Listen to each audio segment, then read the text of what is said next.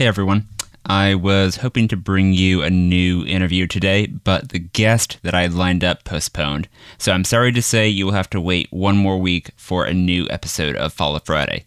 But I have recorded a great interview that's coming up next Friday with Bridget Todd.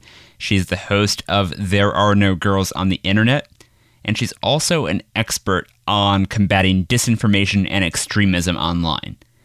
And by sheer coincidence, I don't want to call it luck, Bridget and I spoke just a day after the mass shooting in Uvalde, Texas. As I'm sure you know by now, a man with 2 guns used them to murder 2 teachers and 19 children. The oldest of the kids was 11 years old. I want to play you a couple minutes of my conversation with Bridget because I honestly think that they might help some of you out there. I asked her how we should deal with all of the disinformation that floods social media in the wake of tragedies like this. And Bridget had tons of great advice, which I cannot believe she just conjured off the top of her head.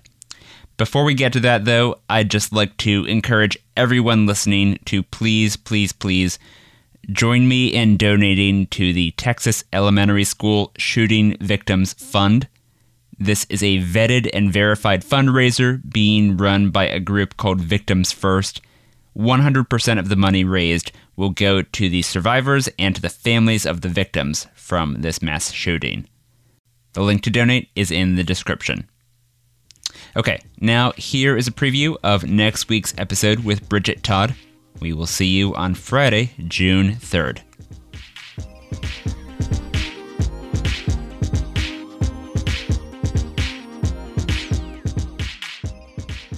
We are recording just a day after this shooting in Texas, this tragedy in Texas. A lot of children died, and right away, there's all these liars online who are spreading disinformation about who the shooter was and what's happening and all these things. And this has happened a lot. This is a pattern.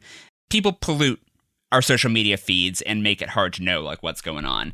Makes a sad situation even worse. And so I'm wondering, from the work that you've done on the podcast and otherwise, do you have any advice for individuals who are trying to deal with this right now, of how they're seeing disinformation flood the feed and they're not sure what to believe, how to process, I guess, all this stuff they're seeing? Yeah, I appreciate that question. And I think it's such a hard time to be talking about it because I don't know how folks will be feeling when this comes out, but for me, it feels very raw. I'm it's like we were just coming off of a wave of pretty brutal shootings in California and Buffalo. And then even before that conversation is really done, where folks can have a chance to process, here we are again. And so I just want to just hold space for that because it's a lot. And I think for me, I really had a moment last night where I was just kind of enraged.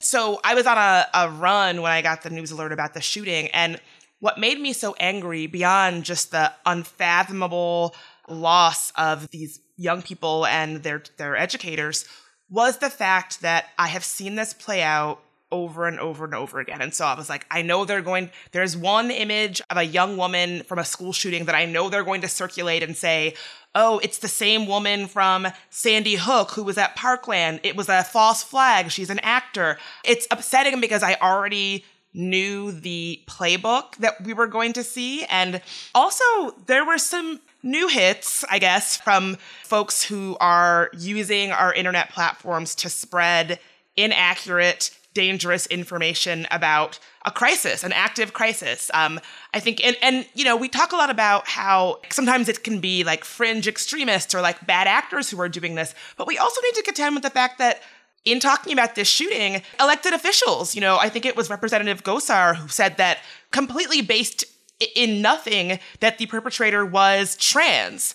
And that's not true. And already, from putting that out into our digital ecosystem, already I have seen that narrative repeated over and over and over again. And so here we are, we have a name of the perpetrator, we, know who they are, and yet because of this irresponsible use of our digital platforms to spread lies and hate and inaccuracies about people who are already marginalized and already underrepresented in our lives, this falsehood will persist. And so I guess for me, it's just enraging. I think that for anybody who feels like I do, who feels powerless perhaps in the face of all of this, I understand that it makes sense to feel that way, I guess I'll say. But, we can all play a part in making sure that we're responding in a responsible, ethical way to the wave of BS that we are going to see about this shooting and really that persist and pop up in any kind of crisis situation. And so definitely don't engage with it. Even if you want to debunk it or point out how horrible it is, 9 times out of 10, because of the algorithmic nature of our social media platforms, are only actually helping that piece of content grow and spread and become more powerful. So I would really encourage folks to see this as an opportunity to practice a kind of mindfulness about how we're absorbing information on social media, and that you don't have to retweet everything right away. Take a beat, take a breath, really ask yourself, is this content that I'm about to share, does it have verified information first and foremost? Is it actually adding to the discourse in a way that is meaningful that I need to be doing, right? I've already seen people tweeting things and then deleting them and then being like, oh, I said this and I wish I hadn't, because our emotions are hot. And so that's completely reasonable. But I would really say, like, in this moment, taking a bit of time to practice mindfulness while we're using social media, I think is key. Yeah, I love that advice. And I mean, I saw someone tweeted yesterday. They said, unless your job specifically involves using social media, it's okay to close the apps and not be doom scrolling all night, right? I think that the well-intentioned idea of like, oh, I want to stay informed on whatever's happening in the world, that can then lead into some of our worst behaviors. It can lead us to have these hair-trigger angry responses. It can lead us to spread disinformation unknowingly. I mean, it can lead to all these dark things, just even though we may be approaching it with the best intentions of just, trying to read a lot and trying to keep abreast of everything. Totally. I mean, last night, I completely logged off. I sort of have been using the internet long enough to sort of know what my physical and emotional response is when I'm triggered or my fur is up.